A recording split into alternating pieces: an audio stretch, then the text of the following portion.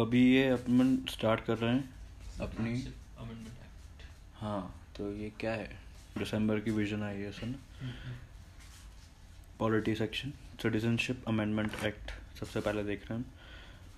तो न्यूज़ तो पता ही है हमको, है ना। CAA 2019 was recently enacted by Parliament that seeks to amend the Citizenship Act 1955. Background: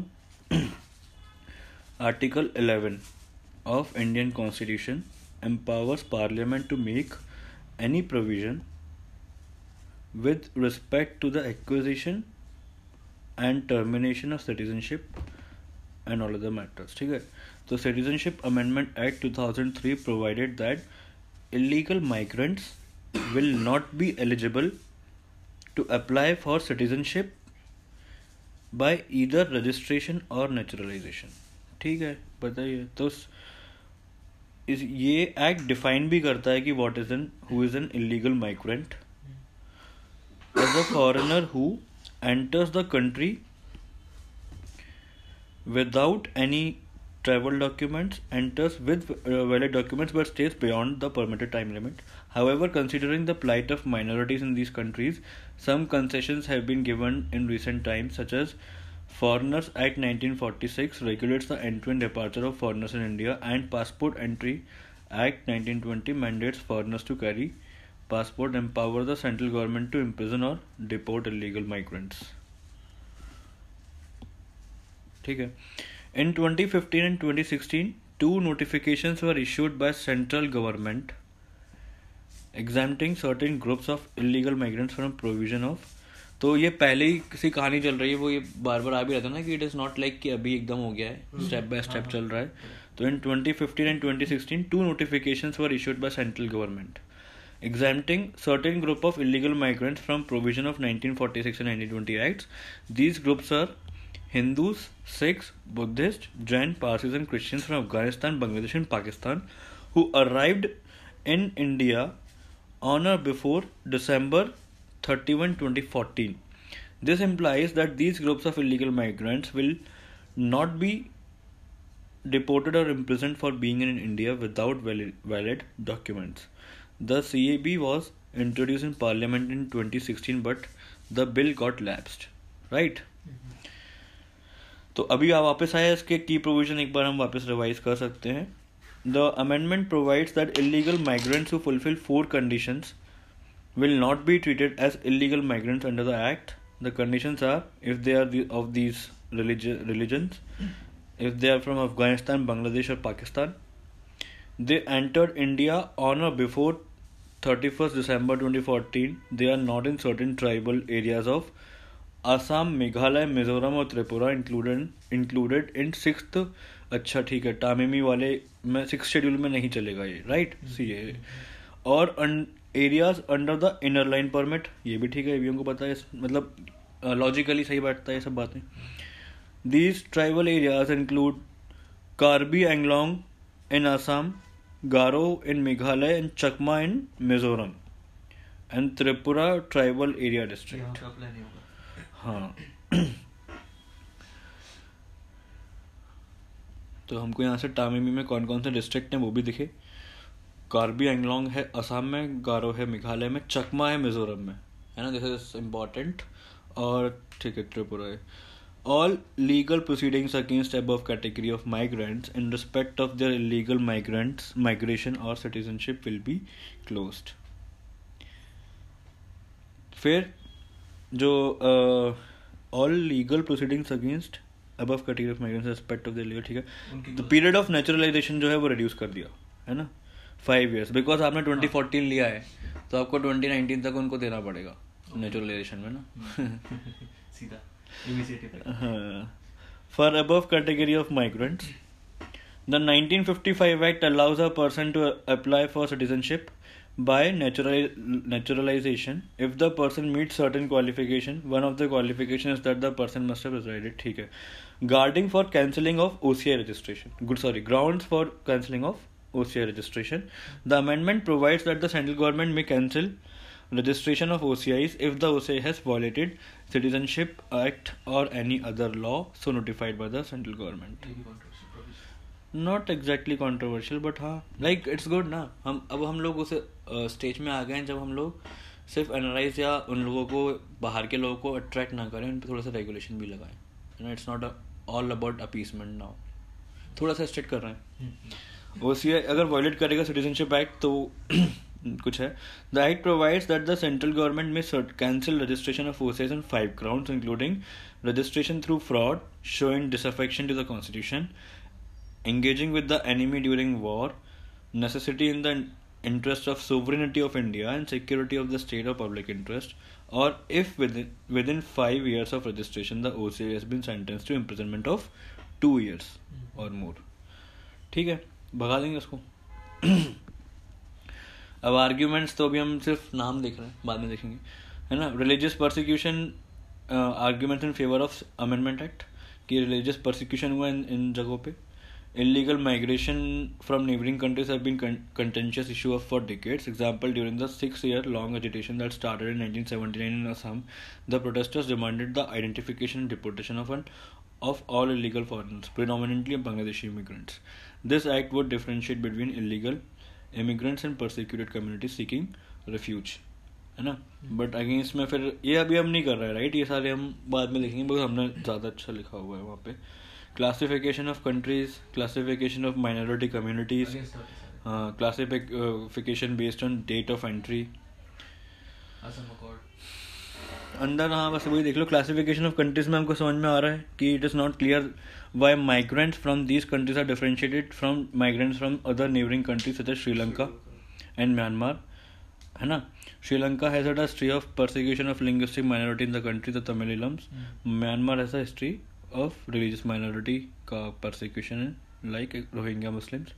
justify किया था अमित हम step by step कर रहे हैं. Okay. Classification of minority communities. The amendment simply mentions the 6 minority communities and there is no mention of persecuted minorities or religious persecution. So ideally it should not differentiate between religious persecution and political persecution. Moreover, exclusion of Muslims, Jews and atheists from CAA is said to be violation of Article 14 of the Constitution. For example, persecution of co-religionist like Shia, Hazaras or Ahmadiyya Muslims in Pakistan. ठीक है, everything is good. Classification based on the date of entry. CA also offers differential treatment to migrants based on their date of entry into India, whether they entered into India before or after 31st December of 2014. ये date लेने का कुछ क्या वो था rational? उसके ऊपर ही चल रहा था बहुत सारे डिबेट कि ये डेट क्यों ली जस्ट बिकॉज नई गवर्नमेंट आई है 2014 में. और मुस्लिम परसिक्यूटेड कम्युनिटी के बारे में पूछा अमित शाह को. ओके, वो पूछा था अहमदिया, शिया वाला, हज़ारा वाला.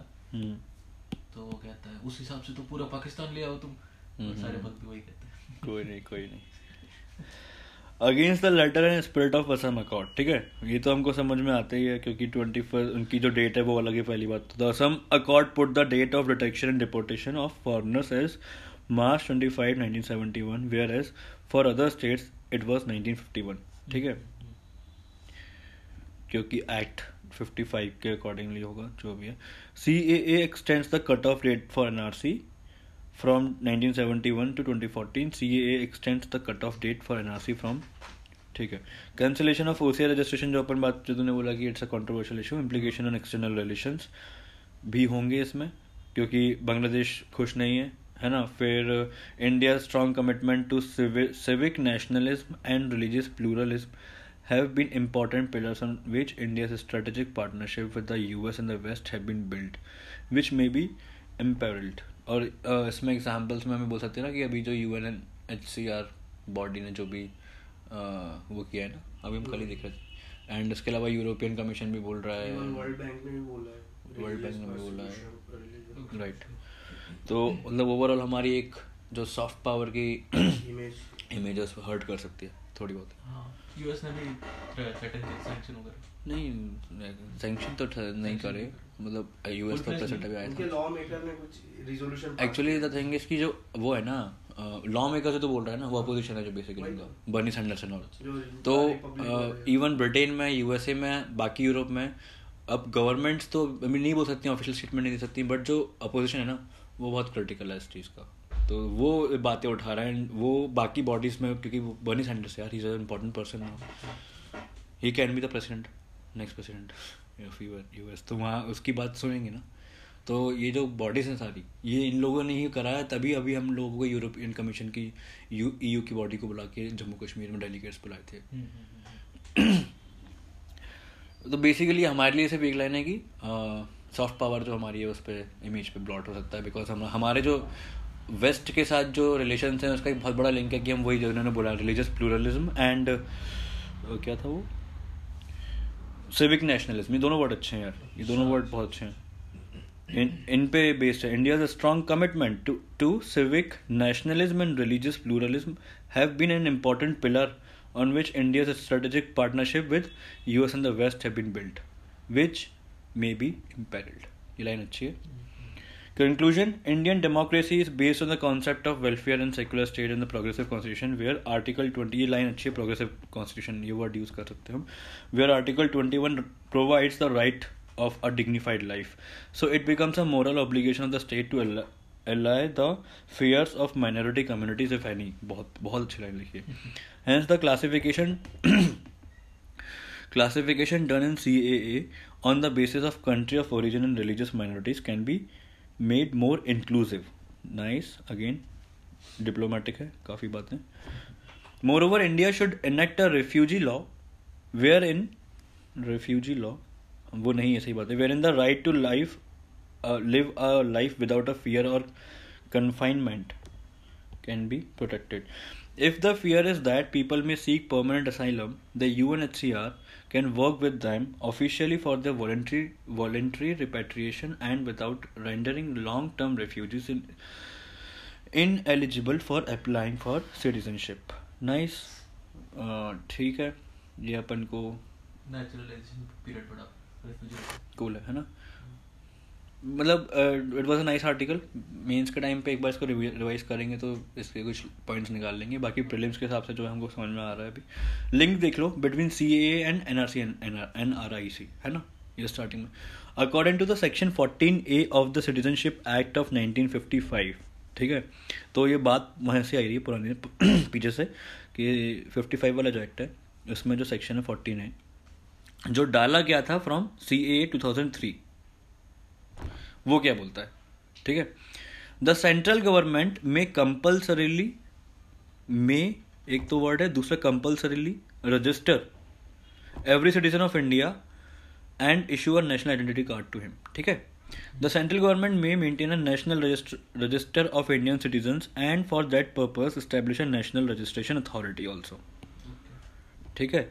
फिर Registrar General of India appointed under Registration of Birth and Death Act 1969 shall act as a national registration authority and he shall function as a Registrar General of Citizen Registration.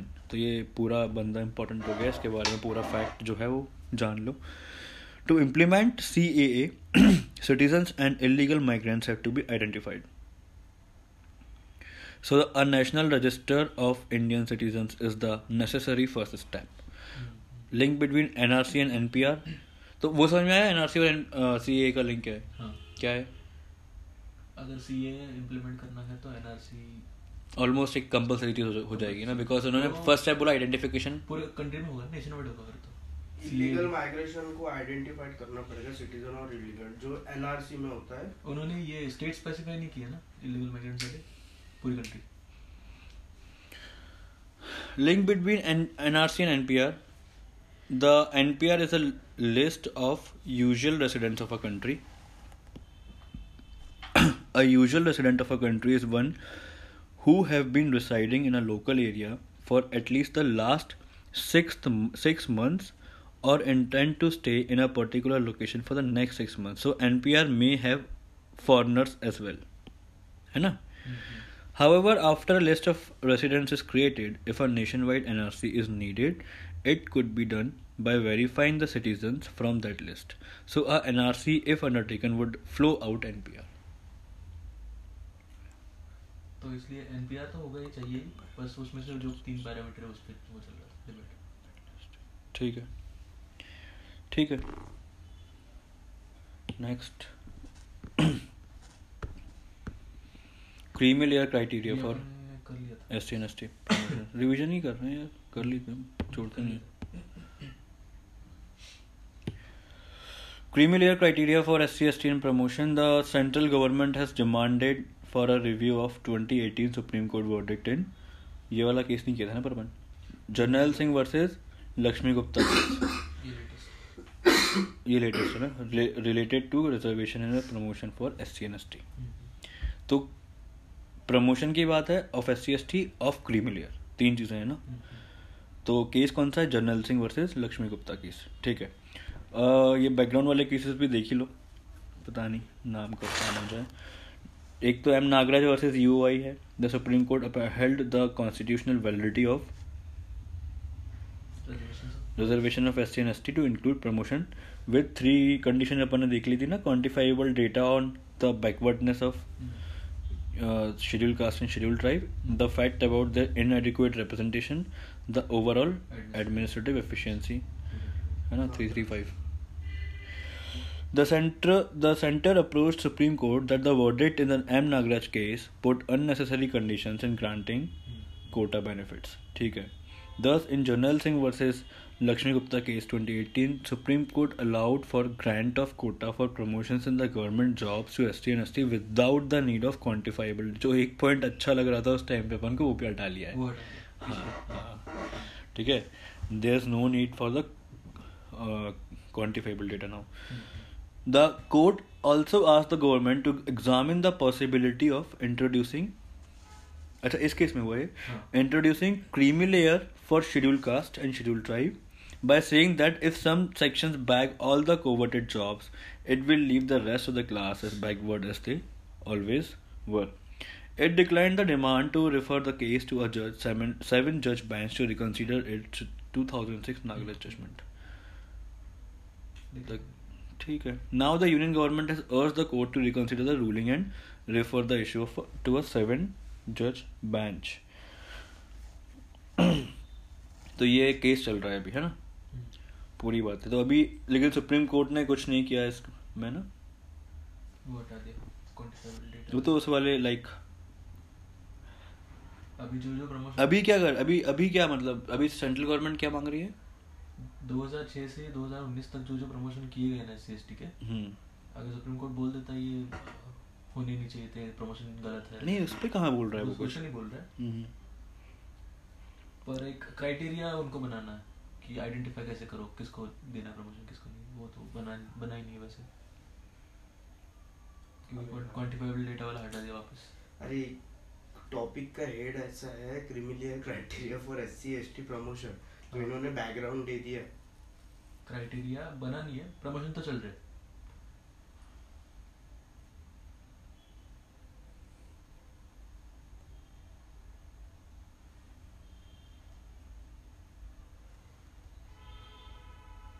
तो इनएडिक्वेट representation वाला fact उठा के अब एक ही बचा है ना उसमें, वो यूज कर सकते हो उनके लिए गवर्नमेंट। अरे देख सिंपल सी बात है, जो कहानी है कि सबसे पहले नागराज केस हुआ है ना, उसमें उसने जो सेंट्रल गवर्नमेंट ने बोला था कि प्रमोशन में रिजर्वेशन देना है SC ST को, उसको अपहेल्ड किया पहली बात तो विद 3 कंडीशंस, ठीक है। तो फिर उसमें से एक कंडीशन थी कि आप क्वान्टिफाइबल डेटा हमको दो, है ना। इसके अगेंस्ट दूसरा केस हुआ क्वान्टिफाइबल डेटा के लिए, है ना, मतलब केस दूसरा था। इसमें ये बात उठी जर्नल सिंह वाले में, जब गवर्नमेंट ने बोला कि उसको कोई ज़रूरत नहीं है और सुप्रीम कोर्ट ने अलाउ करा कि चलो नहीं दो, कोई दिक्कत नहीं। बट इसी केस में उन्होंने ये भी बोला कि you can the government can examine the possibility of introducing creamy layer, है ना, for SC and STs by saying that if some sections back all covered, ठीक है। तो उसके बाद और साथ ही साथ मतलब फिर गवर्नमेंट ने शायद वो बोला होगा कि इस केस के लिए 7 जज बेंच बैठाओ और करो, तो उन्होंने डिक्लाइन कर दिया वो वाली बात भी उसमें।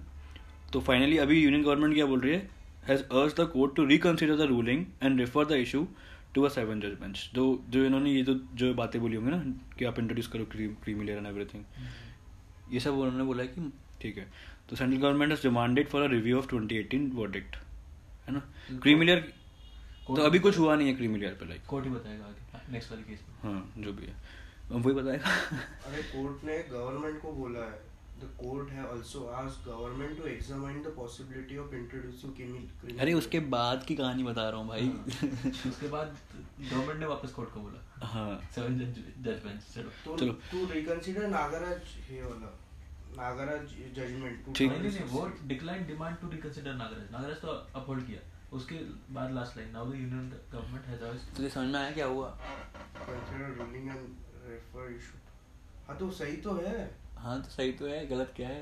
अरे नहीं वो बोल रहा है, क्या बोल रहा है तो कुछ बोल ठीक रहा है ठीक है. नागराज वाला अपहोल्ड किया. उसके बाद गवर्नमेंट. अच्छा ये क्रिमिलियर वाला कोर्ट ने आस्क किया है गवर्नमेंट को एग्जामिन करने के लिए. तो गवर्नमेंट ने वापस कोर्ट को किया. नेक्स्ट लास्ट लाइन में. और यही न्यूज़ है. अरे यार वो नहीं ना. देख न्यूज़ लाइक क्या है? क्या न्यूज़ क्या है देख, मैं बोल रहा हूँ क्या है. अभी तू पहले 2006 की नागराज केस है, उसमें 3 कंडीशन डाली है. ठीक है. तो अभी फिर उन्होंने वो वाली केस ये जनरल सिंह में वो वाली कंडीशन निकाल दी क्वांटिफाइबल डेटा की. हाँ और ये बाकी सारी चीज़ें भी उसी केस में उन्होंने बोला. अच्छा उसी केस में. हाँ तो उसमें कोर्ट ने गवर्नमेंट को बोला कि क्रिमिलियर ये करो, एग्जामिन करो बैठा है कि किसी चीज में. तो उसके बाद पब्लिक में it decline the demand to refer case to 7 जज बेंच टू रिकंसीडर नागराज. म्हणजे पब्लिक में से डिमांड हुई होगी, प्रेस में से हुई. नागराज वाले केस के लिए 3 क्राइटेरिया थे. पर कोर्ट ने डिक्लाइन कर दिया और अभी गवर्नमेंट ने पूछा है उनको रिकंसीडर करें नागराज को केस को. नहीं तो यहाँ क्या लिखा है यार? नागराज केस को नहीं. The government has urged the court to reconsider ruling को उसकी नागराज वाली रूलिंग. नागराज नहीं, जनरल सिंह वाली. अच्छा जो ऊपर लिखा है वाइन न्यूज़. जनरल सिंह वाली में उन्होंने क्या बोला सुप्रीम कोर्ट ने कि आप एक क्रीमिलियर कॉन्सेप्ट ला सकते हो.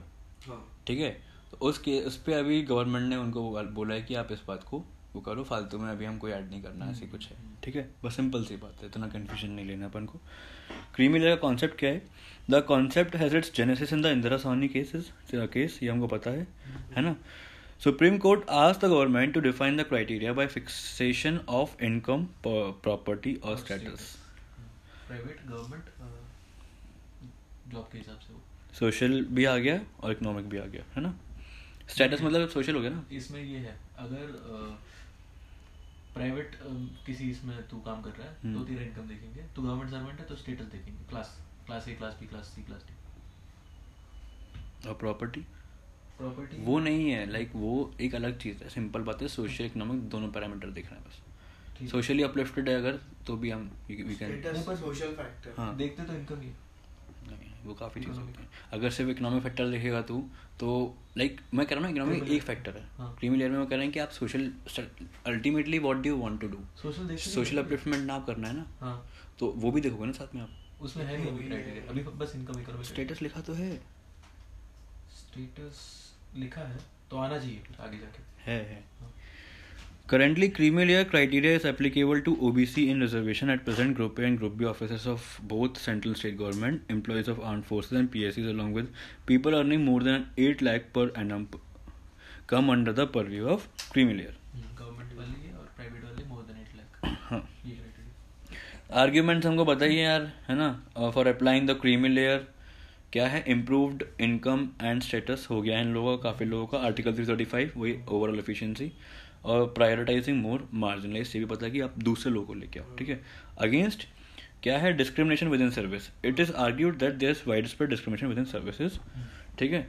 Not anti poverty programme. Reservation of for Dalit is not to undo economic backwardness but as a remedy for social discrimination based on untouchability. Thus it may not possess a direct correlation with the economic status. हाँ ठीक है. Nice. Difference between OBCs and SCs. OBCs don't find the kind of extension of discrimination based by the SCs. Generally, if OBCs manage to cross a certain economic threshold, the extent of social discrimination reduces substantially. Way forward consultative approach रखो और strengthening other tools like encouraging the entrepreneurship, providing loans, increasing awareness, etc. can also indirectly improve the socio-economic mobility of Dalits. Nothing new. Next, 126 CAB है ना. ये बहुत अच्छा bill आया था जो पढ़ा था मैंने अभी. वही सब था. ठीक है. तो बेसिकली इस हम डायरेक्ट भी पूछ लेते हैं ना, क्योंकि amendability of constitution is an important topic for us, तो आपको डायरेक्टली भी पता होना चाहिए. तो इससे याद रखना कि it is about reservation in the parliament. बस. What is this constitution amendment bill about 136? It is about the reservation in parliament, है ना. अभी सारे पढ़ेंगे उसके अंदर हम. More on news. This bill was bought for 2 objectives. ठीक है. फर्स्ट क्या है?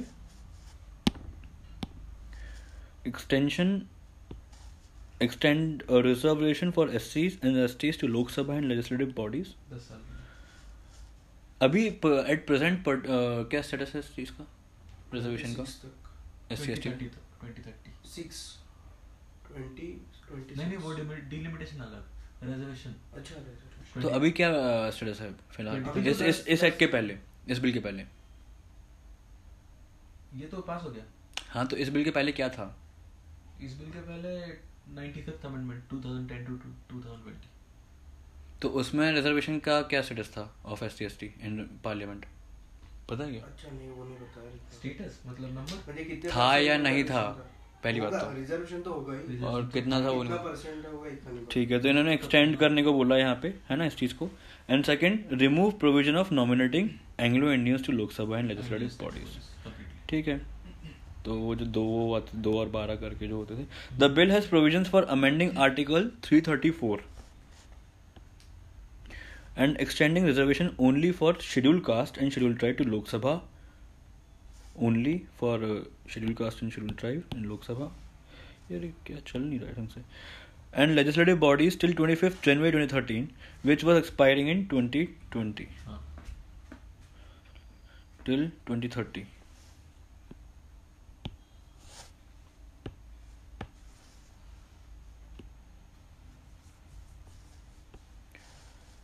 ये 2020 में जो एक्सपायर हो रहा था, ये वही डिलिमिटेशन वाले के उससे हो रहा था, इसका अलग चलता है कुछ? रिजर्वेशन का अलग चलता है, देखो ब्रैकेट में every 10 years.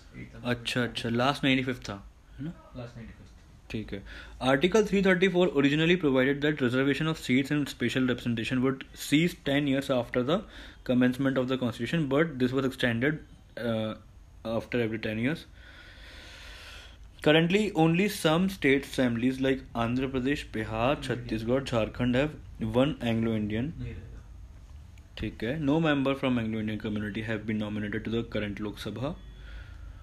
Earlier, a panel comprising Union Defence Minister, Home Minister, Social Justice Minister, etc. observed that the community was doing well and did not need reservation. Since the amendment falls within a purview of Article 368 2D, dealing with the representation of states in the parliament, it is required to be ratified by states also, है ना. ये special majority है वो वाली states वाली, right. तो article 368 deals with the power of parliament to amend. ठीक है. What like who is an Anglo Indian? According to article 366(2), an Anglo Indian means a person whose father or any of whose other male progenitors in the male line is or was of European descent, but who is domiciled within the territory of India and is or was born within such territory of parents habitually resident therein and not established there for temporary purposes only. ठीक है. बकवास जो रहता है हमेशा citizenship के बारे में घुमा के दो. Constitutional provisions for reservation of seats क्या है? ठीक है. तो SC ST के लिए आर्टिकल 330 और 332 है. provides for the reservation of seats for SC and ST in Lok Sabha and state legislative assemblies respectively on the basis of their population ratio. ये important है. तो 334 का ही था फिर वो अमेंडमेंट होगा. ठीक है. फिर also there is no bar on SC ST candidate to contest a general seat also. For Anglo-Indians, the reservation for Anglo-Indians was provided as they were in very small numbers and were diffused over different parts of the territory. ये इनका rational था. Very small number और diffused, है ना. The idea of such nominations is traced to Frank Anthony, who headed the All India Anglo-Indian Association. Article 331 was added in the Constitution following his suggestion to Jawaharlal Nehru. Provisions under 331, President can nominate 2 members of Anglo-Indian community in Lok Sabha. है ना, 2 होते हैं लोकसभा के अंदर अभी, if not adequately represented. और 333 में provides governor को सेम पावर 1 एंग्लो इंडियन के लिए. हाँ पढ़ा है, पर पढ़ लो ना, रिवीजन ही तो हो रहा है. According to the 10th schedule of the Constitution, Anglo-Indian member of Lok Sabha and state assemblies can take the membership of any party. कोई ये important statement रह सकते हैं अगर आता है तो, किसी भी पार्टी में जाते हैं within 6 months of their nomination, but once they do so, they are bound by their party whip. The Anglo-Indian members enjoy the same powers as other MPs. Nominated और वो कोई difference नहीं है, सही बात है. But they cannot vote in the presidential election, है ना, nominated नहीं करते, वैसे भी हमको पता है बात. Reforms in the criminal laws, पानी चाहिए यार. तो अभी हमें नेक्स्ट है रिफॉर्म्स इन क्रिमिनल लॉज, है ना. Recently, the Union Ministry asked all state governments to send their suggestions for a major overhaul and recasting of the Indian Penal Code and Code of Criminal Procedure, thus paving way for reforming criminal justice system of India. ठीक है, तो काफ़ी important ये topic ही है justice system में, criminal justice system हमको पूरा ही देखना पड़ेगा. तो इसमें IPC एंड CRPC बोथ अभी ओवरहॉलिंग चल रही है, तो it is very important right now. About IPC and CRPC, IPC determines the definition of crime, while the CRP informs about criminal investigation processes. IPC is the official criminal code of India. Indian Penal Code is the official criminal code of India. तो वो क्या है? It is the main, CRPC is the main legislation on procedure for administration of substantive criminal law in India. ठीक है. About IPC, it is comprehensive code intended to cover all substantive aspects of criminal law. The code was drafted in 1860 on the recommendations of Lord Macaulay. The code has been amended several times and is now supplemented by other criminal provisions, example 377, unnatural offences, etc. About CRPC, it was enacted in 1973, though initially created in 1882. ठीक है, but अभी वाला form जो है वो 73 का है. It provides the machinery for investigation of crime. ठीक है ना यार, पता है हमको प्रोसीजर है पूरा ये, है ना. Lastly, and the determination of punishment of the guilty. ठीक है. Now what more about the news? Bureau of Police Research and Development will undertake review of laws such as IPC, CRPC, Indian Evidence Act, and Narcotic Drugs and Psychotropic Substances Act. BPRD under Ministry of Home Affairs was set up in 1970 in furtherance of the objective of government for the modernization of police forces. Nice. Government of the further, ठीक है. तो ये body ठीक ठाक important है, bureau of police research and development ना. ये एक पूरी विंग है R&D की यार, पुलिस की in ministry of home affairs, and still we are unable to modernise our police forces. Okay. Need for reforms and criminal laws IPC and CRPC to make the laws more moral and ethical. ठीक है, we know that Morli थोड़े से हिले हुए हैं. सम penal code offenses need to be dropped to make the code consistent with the new ideas of constitutional morality vis-a-vis the narrowest possible definitions of crime, presumption of innocence, etc. थोड़ा सा और इसको like detailed बनाना पड़ेगा. ये वाले सारे हमको जो फैक्टर्स है ना लेने पड़ेंगे. कॉन्शियंस एंड ऑल जो पेपर 4 पढ़ रहे हैं बेसिकली, वो हमको यहाँ भी ऐड करना है पूरा सेकंड पार्ट में. हाँ. To give a fair share of individual in a criminal justice system, since an accused as an individual is pitted against the might of the state. Nice. Criminal law must ensure that the state does not take undue advantage of its position as prosecutor. So, to give a fair share to individual, like this is victim-centric approach. Prosecutor, है ना? Public prosecutor. It's a victim-centric approach, ना? To get rid of obsolete and archaic provisions that we know, IPC was intended to be regularly revised by legislative amendment. IPC was intended to regularly revise. ठीक है. This did not happen. As a result, the courts had to undertake this task upon themselves. ठीक है. This is also a nice point. Because इससे delay in judicial proceeding हो रहा है, and that's why आपको in laws को reform मतलब हटाना चाहिए, obsolete laws को हटाना चाहिए. The result was not satisfactory as most amendments have been ad hoc and merely reactive. To remove ambiguity and vagueness, for instance, the distinction between culpable homicide and murder is criticized as the weakest part of the code, as definitions are obscure. Culpable homicide is defined, but homicide is not defined at all. मैं भी कल ही पढ़ रहा था culpable homicide के बारे में, क्योंकि कभी ये वर्ड यूज हुआ है ना, कहाँ पे? सेक्शन 300. हाँ 299. नहीं, अभी कहाँ यूज हुआ है culpable homicide? ये शायद BBC ने या नहीं किसी ने अभी डेली राइट्स पे कमेंट किया है, ऐसा कुछ है. है ना. तो मैं कल पढ़ रहा था कि what is a culpable homicide. तो ये बोल रहे हैं कि उसकी डेफिनेशन है, बट होमिसाइड की डेफिनेशन नहीं है हमारे इसमें. ठीक है.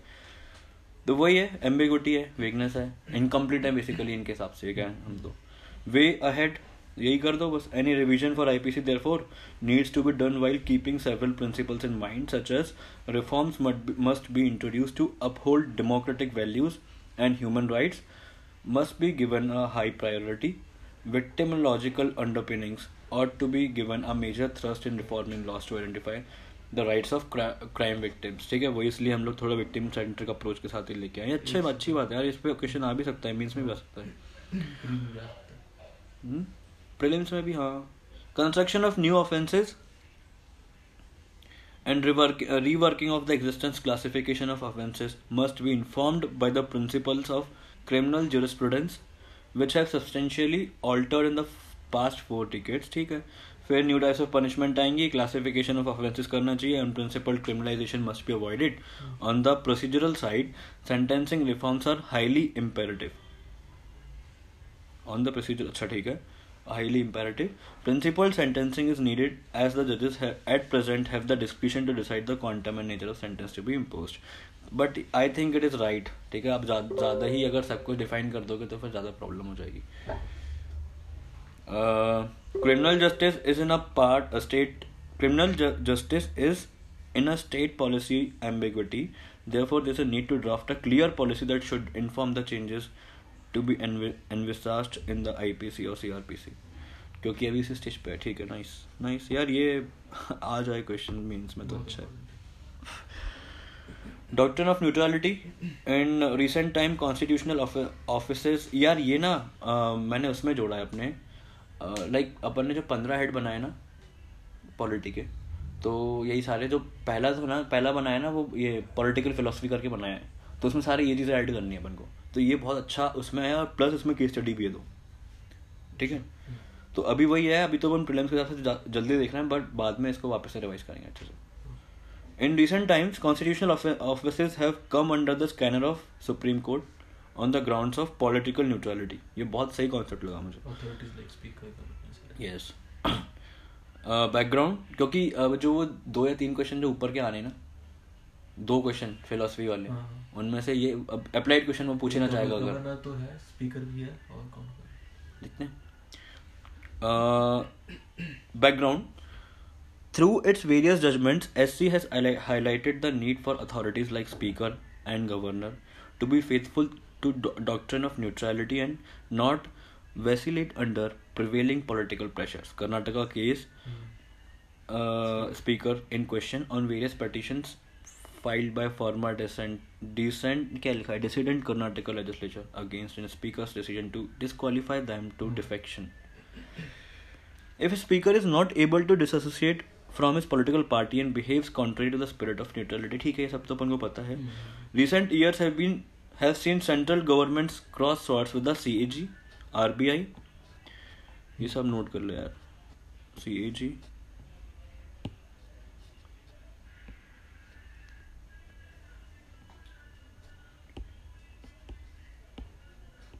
Election Commission.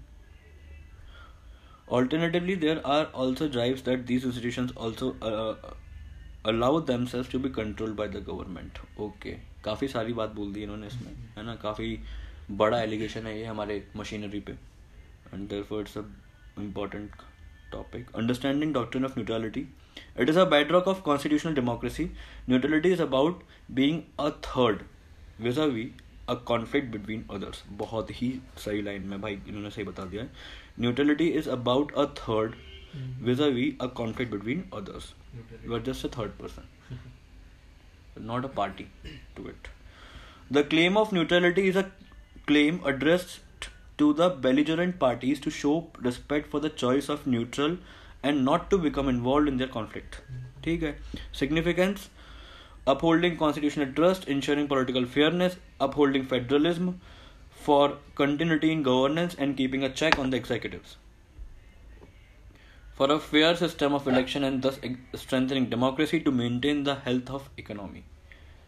ये सारे अंदर नहीं पढ़ रहा हूँ मैं भी, ठीक है, because main है. Conclusion: the principle of political neutrality, which requires the state to remain neutral on disputed questions, is an extension of traditional liberal principles of toleration and independence of opinion. ये यार paper 4 का question है ना, यही सारे words हैं. Thus political neutrality casts duties not only on the constitutional offices but also on government of the day. The political leaders must protect independent constitutional offices from political interference and must not involve them in the political activities or debates. Nice. ठीक है. Next एक good governance index है ना. तो ये important है because ये हमारी ही मिनिस्ट्री ने दी है, ministry of personnel public grievances and pensions. हाँ, इंडियन गवर्नमेंट की है, ये अच्छी खासी चीज़ है.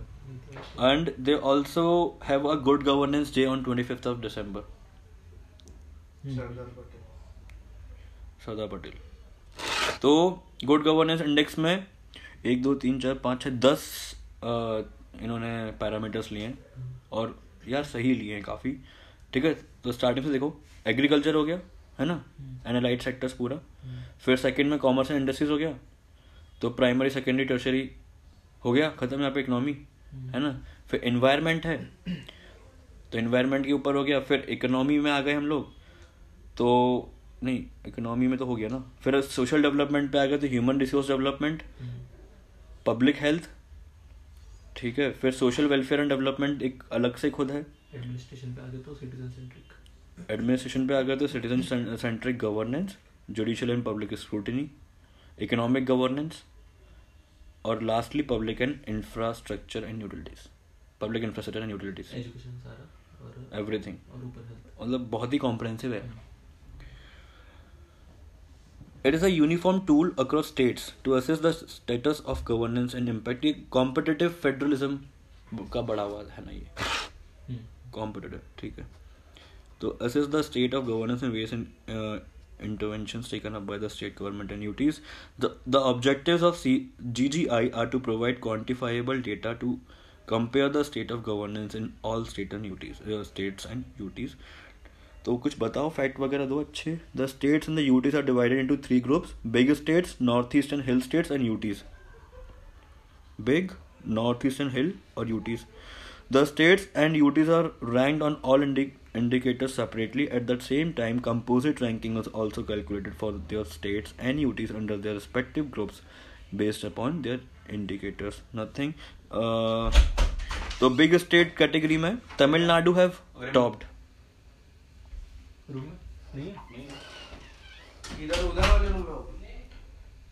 ठीक है. Tamil Nadu has followed by Maharashtra government. तो तमिलनाडु टॉप किया है बेसिकली. ठीक है, गुड गवर्नेंस में. North east and hill states में हिमाचल प्रदेश ने किया है और यूटीज में पुडुचेरी. में पेपर में भी आया था इसका काफी. ठीक है. Related news: Nagpur resolution. This is something new.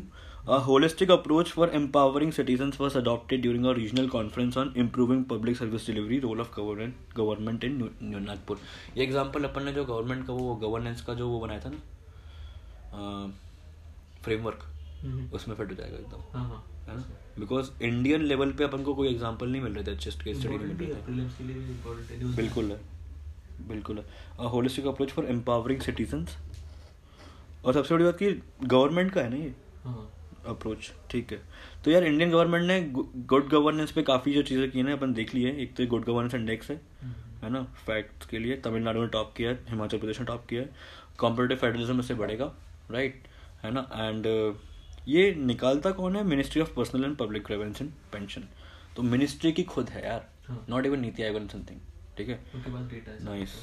And इस पे रिलेटेड न्यूज़ में उन्होंने नागपुर रेजोल्यूशन हुआ एक। Secondly, the conference was organised by department of administrative reforms and public grievances in collaboration with government of Maharashtra, ठीक है। The resolution emphasised upon so many things which are not important. वो सारी वही चीज़ें जो अपन ने बोली थी, ठीक है।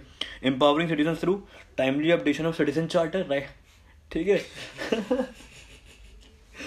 फिर a bottom up approach to improve quality of grievance redressal, ठीक है। इसके बाद for improved service delivery through digital platforms, service delivery की बात थी, quick service delivery, focusing on dynamic policy making and strategic decisions, monitoring of implementation, appointment of key personnel coordination and evaluation, ensure timely publication of good governance index, ठीक है। Implementation, coordination, evaluation यार नागपुर में हुआ है ये, ठीक है, याद हो गया, शाखा में हुआ है।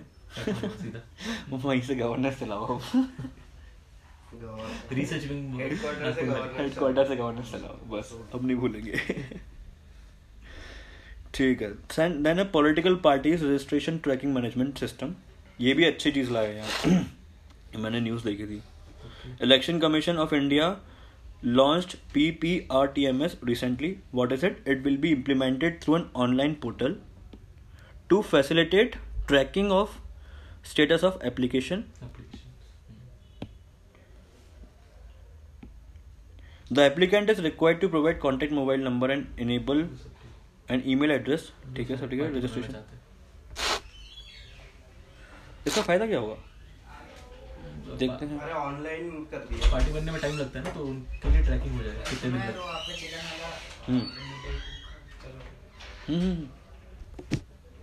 उसका सरदार बस ऑनलाइन पोर्टल खोला है उन्होंने, ये अच्छा इजी करने के लिए बस। तो रजिस्ट्रेशन ऑफ पॉलिटिकल पार्टीज में कुछ टेक्निकल है क्या? The election commission registers political parties for the purpose of election and grants them recognition as national or state parties on the basis of their poll performance. Political parties for the purpose of elections on the basis of their poll performances. अच्छा, ठीक है, हाँ सही बात है। The other parties are simply declared as registered unrecognized parties. Registration of political parties is governed by provisions of section 29A of ROPA, है ना। अब यार ये भी देखना पड़ेगा। मैं एक्चुअली अभी सोच ही रहा था, मैं अभी सोच ही रहा था, देखना ही है क्या वो, तो मैं सोच ही रहा था अभी जब ये लड़की ने किया ना, जिसका आ रहा है ये क्या? अरे यार ये अभी JDU की जो वो लीडर की लड़की ने पार्टी बना ली ना, UK बेस्ड लड़की है जो है, तो मैं सोच ही रहा था कि इसने कैसे क्या किया होगा पूरी। समझ में आया, अच्छा है, ऑनलाइन भी कर दिया हो सकता है। क्योंकि वो UK में बैठी है, वो वहाँ से पार्टी बना दी उसने आज। पार्टी का नाम है प्लूरल्स, ठीक है, and she is claiming herself to be the next CM of Bihar.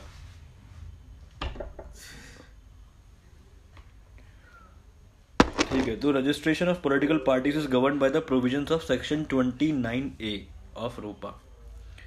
29A, right. A party seeking registration has to submit an application of the election commission within a period of 30 days following the date of its formulation of party, ठीक है। After submitting the application, applicant party is required to get an advertisement published in 2 national and 2 local dailies. देख लो एक बार यार, ये ठीक है, मतलब political party के बारे में थोड़ा जानना। सबसे पहले उसको 30 days के अंदर अपने रजिस्ट्रेशन करना है, एप्लीकेशन देना है।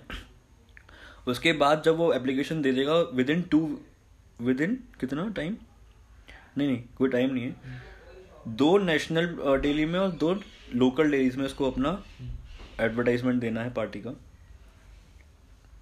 Giving the name and address of the party and its office bearers, because transparency man, है ना। पॉलिटिकल पार्टीज के बारे में जितना ज़्यादा बताओगे आप तभी हम बात करेंगे। वो कौन सा केस था यार जिसमें कैंडिडेट्स के मतलब सुप्रीम कोर्ट ने बोलते ना कि the information about the candidates is mandatory, ADR versus PUCL, association for democratic reforms 2002 का केस? नहीं 2002 का नहीं है। फिर कब का है? 2000? ये वाला केस है, बताऊँ एक बार? 14 का ही है शायद, अभी का रिसेंटली। 2013? नहीं 14 नहीं है, 13 का दिल्ली सिंह है। बता रहा हूँ इसलिए। दिल्ली सिंह का उसके ऊपर है, डिस्क्वालिफिकेशन ऑफ एमपीज।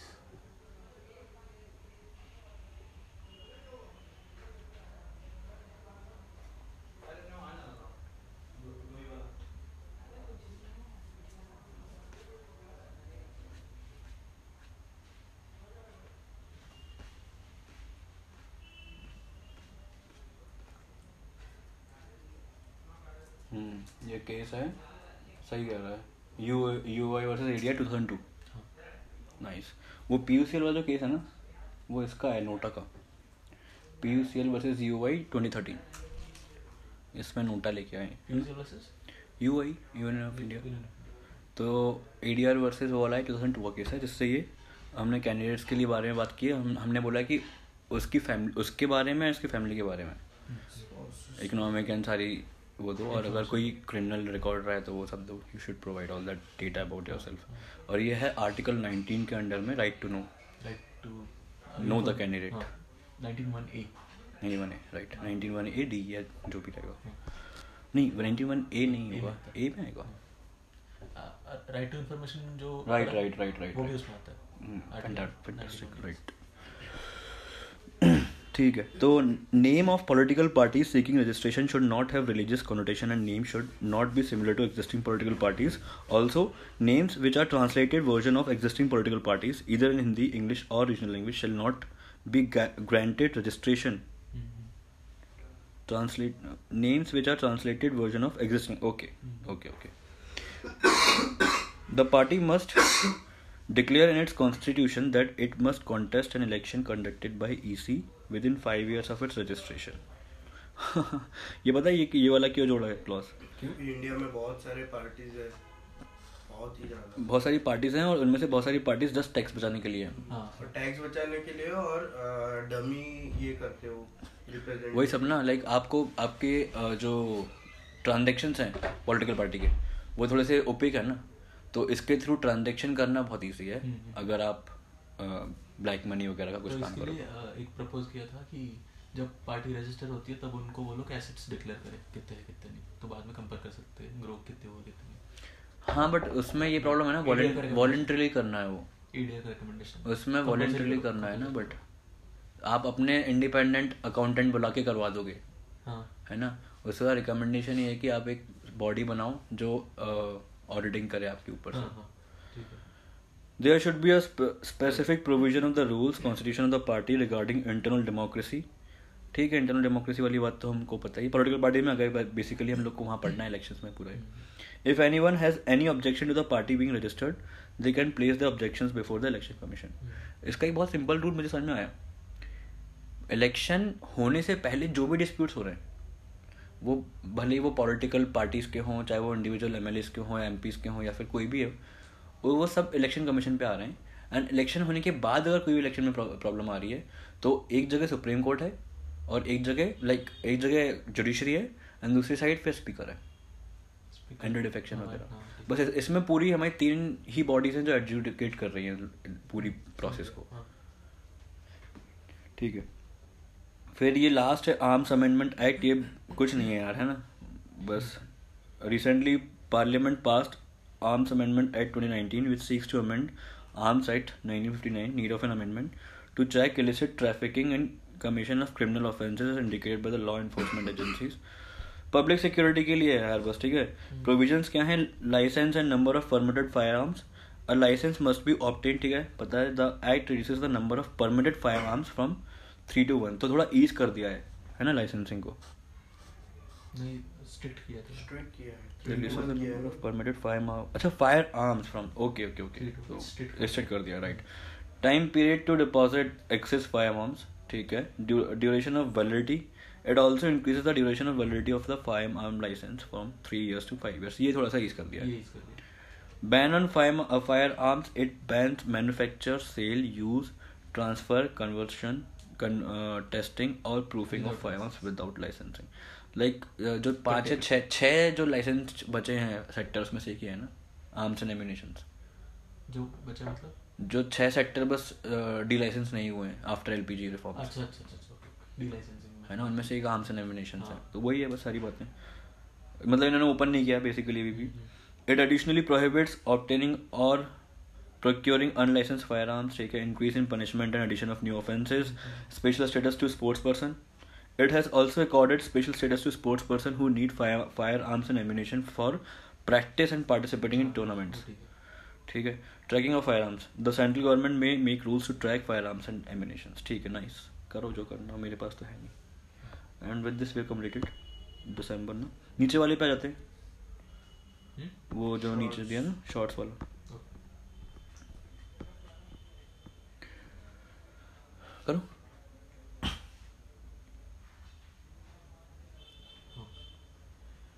तो यार ये मैंने न्यूज़ छोड़ी थी बीच में. Indian ocean dialogue 2019. Dialogue word नया था बिकॉज इधर मेरे लिए इंडियन ओशन डायलॉग है ना ऑफ 2019. IOD इज अ, बस मुझे ये नहीं पता कि ये IORA का ही फ्लैगशिप नाम है actually. The IOD is a flagship initiative of IORA, Indian Ocean Rim Association. It is track 1.5 discussion. What is track 1.5 discussion? There are 4 types of track. Both officials and non-officials रहते हैं. 4 type के track discussion रहते हैं. तो पहले इसमें मुझे exact नाम नहीं पता. डिप्लोमेसी के अलग 4 टैक्टिक्स हैं. तो पहले इसमें गवर्नमेंट लेवल पे डिस्कशन होता है, उसको शायद ट्रैक 1 बोलते हैं, पता नहीं एग्जैक्ट. ठीक है. सेकंड लेवल पे ट्रैक 1.5 जिसे बोलते हैं, उसमें आपके थिंकर्स या फिर फिलोसोफर जो है, मतलब क्या बोलते हैं, एकेडमिक्स भेजते हैं वहाँ पे. ठीक है. थर्ड लेवल में कुछ और होता है, और फोर्थ लेवल में या फिर थर्ड में एक होता है कि जैसे आपके पीछे वाले जो ये रहते हैं लोग बोले तो जैसे एनजीओस, नहीं पीछे वाले बोले तो गवर्नमेंट सीक्रेटली करवाती है. तो फोर्थ में बता रहा है क्या? Backdoor channels. हाँ बैकडोर्स. उसको बैक चैनल बोलते हैं. जो अभी इंडिया पाकिस्तान में डिप्लोमेसी चल रही है 1 2 3 पे नहीं चल रही है, 4 पे चल रही है. That is backdoor. हां. And what is 3? बैकडोर में प्राइवेट इंडिविजुअल जाके बात कर सकते हैं. और ये डायरेक्टली गवर्नमेंट रिलेटेड होता है. नहीं ये देख इधर लिखा है यार. क्या लिखा? ठीक है, अच्छा लिखा तो है. It is a track 1.5 discussion encouraging an open and free flow dialogue by academia and officials on strategic issues of the Indian Ocean region. Nice yaar, very nice. Track 1.5 is awesome. Nice. इन्हीं को भेजना चाहिए basically. यही कोई हल निकाल सकते हैं लोग. Track 1.5 diplomacy involves both officials and non-officials, business leader, business organizations and all possible non-diplomats. इससे क्लियर हो जाता है ना. It is seen as midway between track 1 governmental diplomacy and track 2 back channel diplomacy through non-state actors. ये अभी चल रहा है इंडिया पाकिस्तान में. ठीक है. Indian Ocean Rim Association is an intergovernmental organization aimed at strengthening regional cooperation in sustainable development within the Indian Ocean region. The association has 22 member states and 9 dialogue partners. ये हमको पता है, मैप तो हमने देखा हुआ है. इसमें 2-3 चीजें बस याद रखना कि पाकिस्तान और बांग्लादेश दोनों नहीं है. किसमें? हाँ नहीं, पाकिस्तान और म्यांमार. श्रीलंका भी नहीं है. श्रीलंका भी नहीं है. श्रीलंका तो आई थिंक थी नीचे. इस मैप में तो बांग्लादेश भी नहीं है, बट मुझे बांग्लादेश के बारे में पता नहीं था. और इधर पे इथोपिया और सोमालिया नहीं है. ठीक है. बाकी पूरा इंडियन ओशन की सारे. बांग्लादेश तो है ना. बांग्लादेश तो ब्लू दिख रहा है ना यार. नाम लिखा है मेंबर्स में. अच्छा लिखा है, राइट. हाँ तो उन्होंने वही कलर. श्रीलंका भी है, पाकिस्तान नहीं है. पाकिस्तान और म्यांमार तो नहीं है, ये तो मुझे पता है. और इधर वाली जो हॉर्न ऑफ अफ्रीका है ना, ये हॉर्न नहीं है. इथोपिया और सोमालिया आई थिंक दोनों नहीं है इसमें. ठीक है. बाकी पूरी ईस्टर्न अफ्रीका की पूरी कोस्ट है, मिडिल ईस्ट पूरी है, ईरान है, इंडिया है यहाँ से. फिर इधर से पर नीचे आएंगे तो आसियान कंट्रीज हैं एंड ऑस्ट्रेलिया है ना. तो पूरा IOR आ जाता है इसमें. हॉर्न छोड़ के. हाँ बांग्लादेश का देख लेना यार. ठीक है. Agreement on social security between India and Brazil. ये IR की चीज़ें हैं इसमें ज़्यादा ना. IR अभी हम नहीं देख रहे हैं, तो देखिए पॉलिटी खत्म हो गया क्या. पॉलिटी है ही नहीं इसमें। नहीं है, चल IRS ठीक है, फिर तो इकोनॉमिक का फंड डायरेक्ट आ गया है। तो ये हमारा ये कंप्लीट हो गया फिर क्या वो नवंबर, ये दिसंबर है ना?